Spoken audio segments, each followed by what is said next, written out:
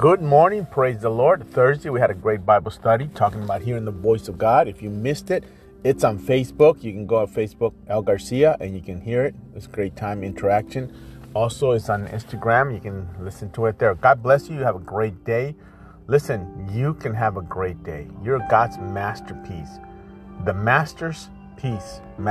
That's who you are. Ephesians 2:10. But the verse for today to encourage you is out of Isaiah 25:1. Oh Lord, I will honor and praise your name, for you are my God. You do such wonderful things. You planned them long ago, and now you have accomplished them. You can have a great day. Don't worry. Don't let this headache get you down. Stay encouraged. Stay focused. Stay the course. Be blessed. Ask the Lord to guide you and to lead you.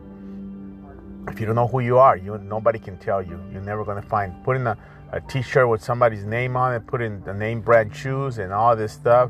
Just because you wear Jordans, you're not related to Jordan. No matter how many Jordans you wear, you ain't going to be like him. And you ain't going to be related to him. But you wear the name of Christ on you. God bless you. Have an awesome day. If you need anything, let me know. I'll pray for you. God bless.